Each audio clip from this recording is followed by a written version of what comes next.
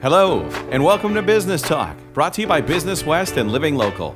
Hi, I'm Chris Kellogg from the Kellogg Crew Morning Show on 94.7 WMAS, and I'd like to introduce our host of Business Talk. He's the editor and associate publisher of Business West. Here's George O'Brien. Okay, welcome, everyone, to another episode of Business Talk, a podcast presented by Business West in partnership with Living Local. I'm George O'Brien, the editor of Business West magazine in Springfield. We have a great show for you today. We have back, I guess we could say by popular demand. He's always popular. He is Peter Roskotten. He is the owner of the Log Cabin and Banquet and Meeting House and several other businesses here in Western Massachusetts. Peter, how are you this morning? George, I'm great. Thanks for having me back. I'm excited. I love doing this with you, and I appreciate the honor of being part of your show again today.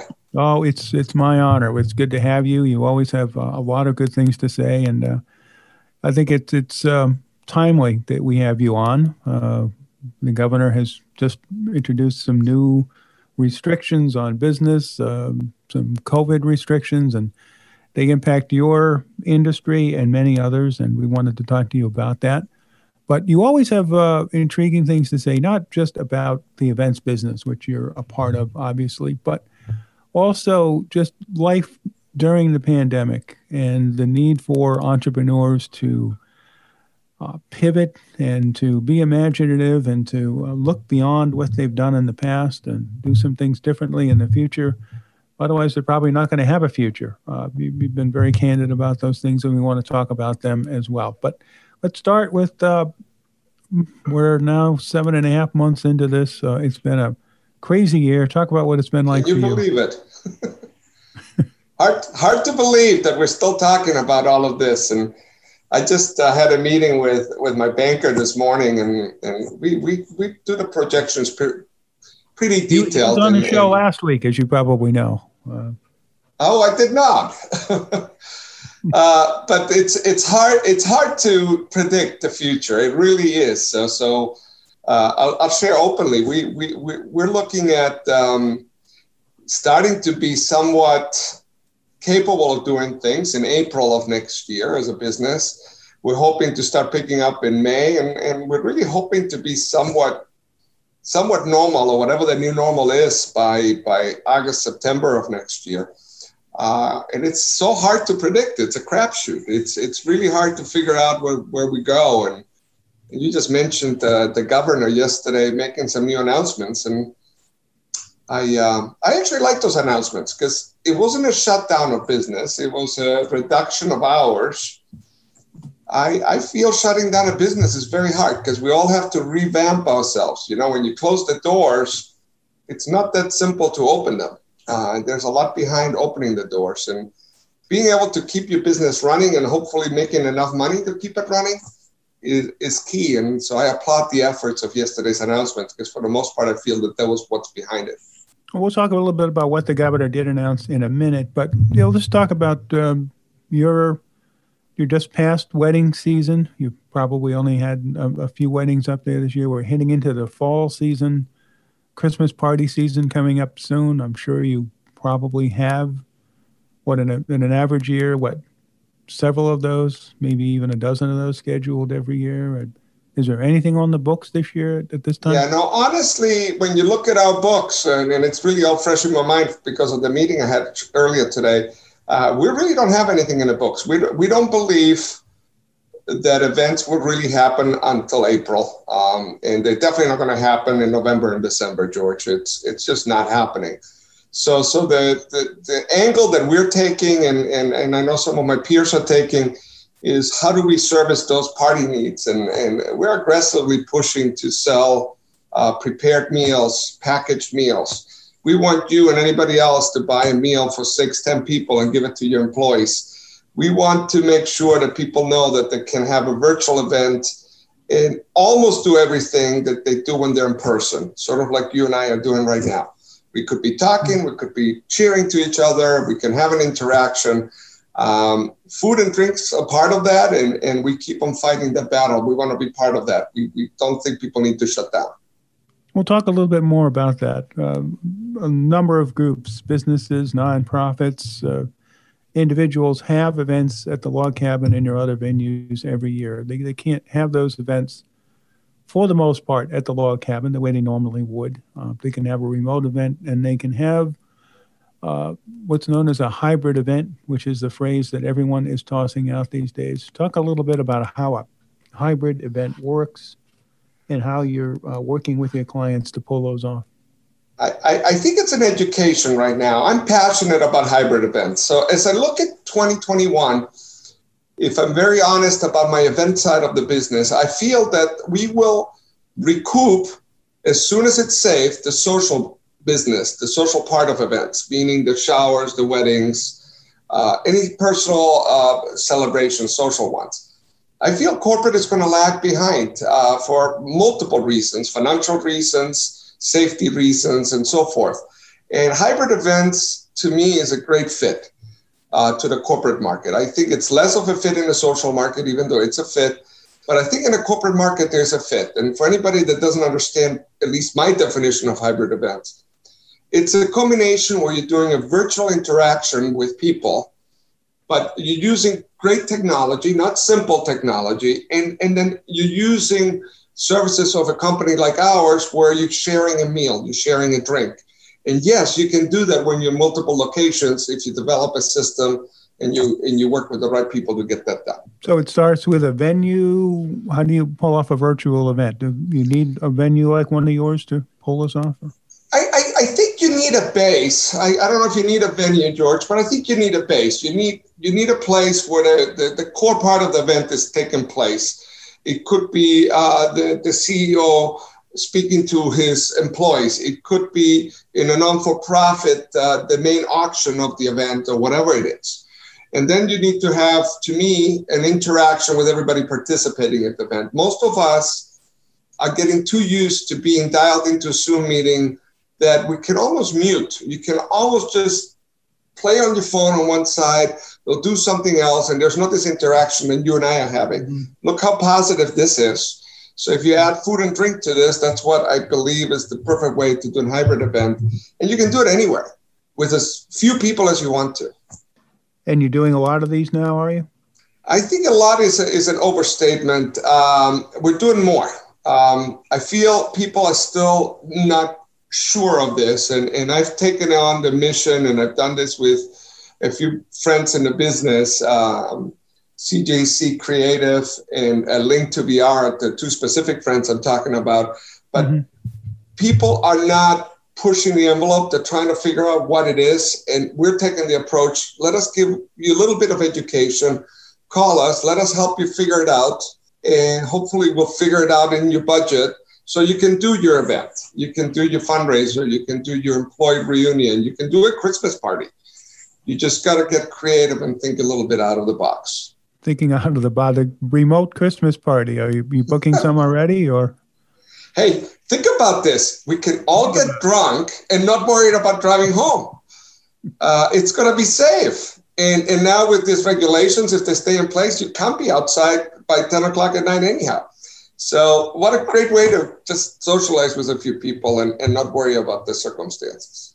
Well, I guess this is where we talk about the governor's new restrictions. Nothing after 9:30. I guess the virus doesn't find people after 9:30. I know what he's thinking. Do you know what he's thinking? Or I don't know what he's thinking, but I listened to the broadcast yesterday, and obviously I've read everything I can read this morning about it.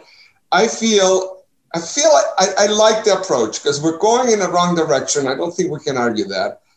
And what's happening is irresponsibility is driving the numbers up.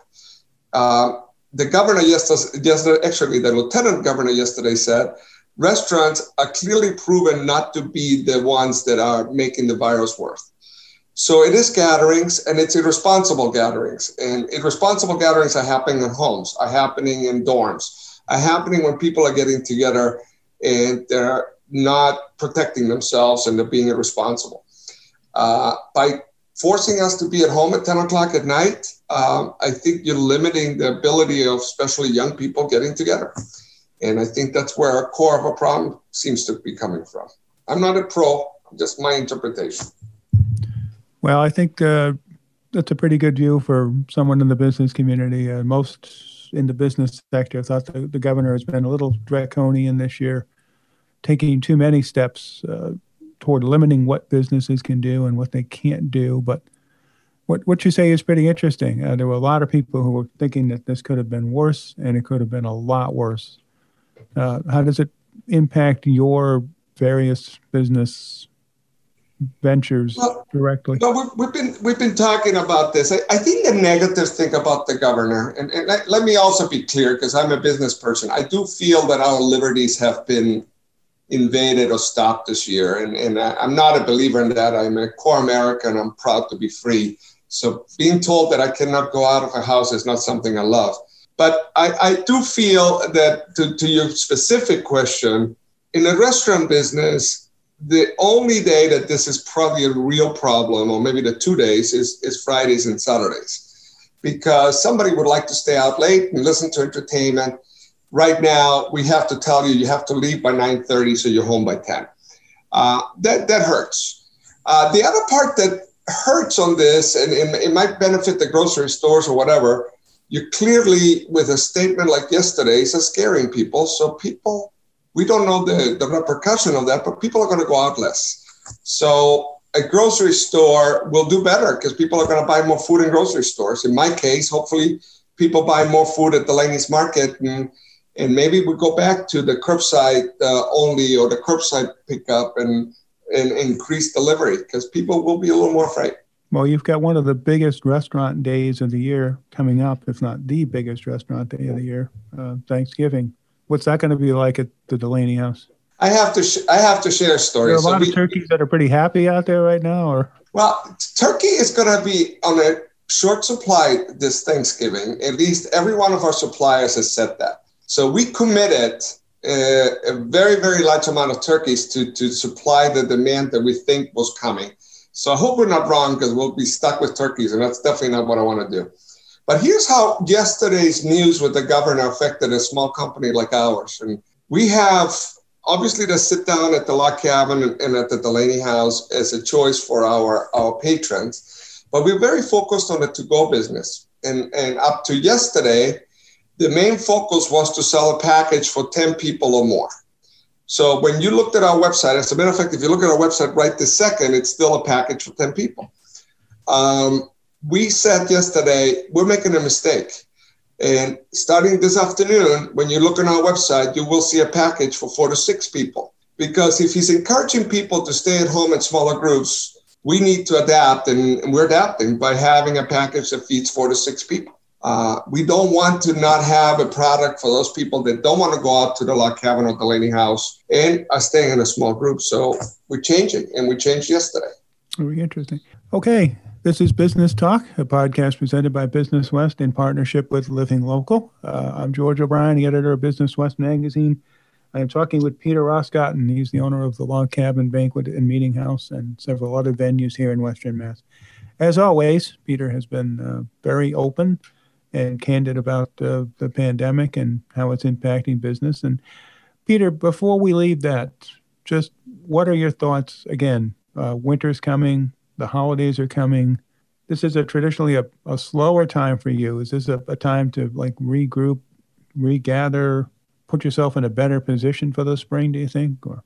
I feel anybody in business is going through this assessment.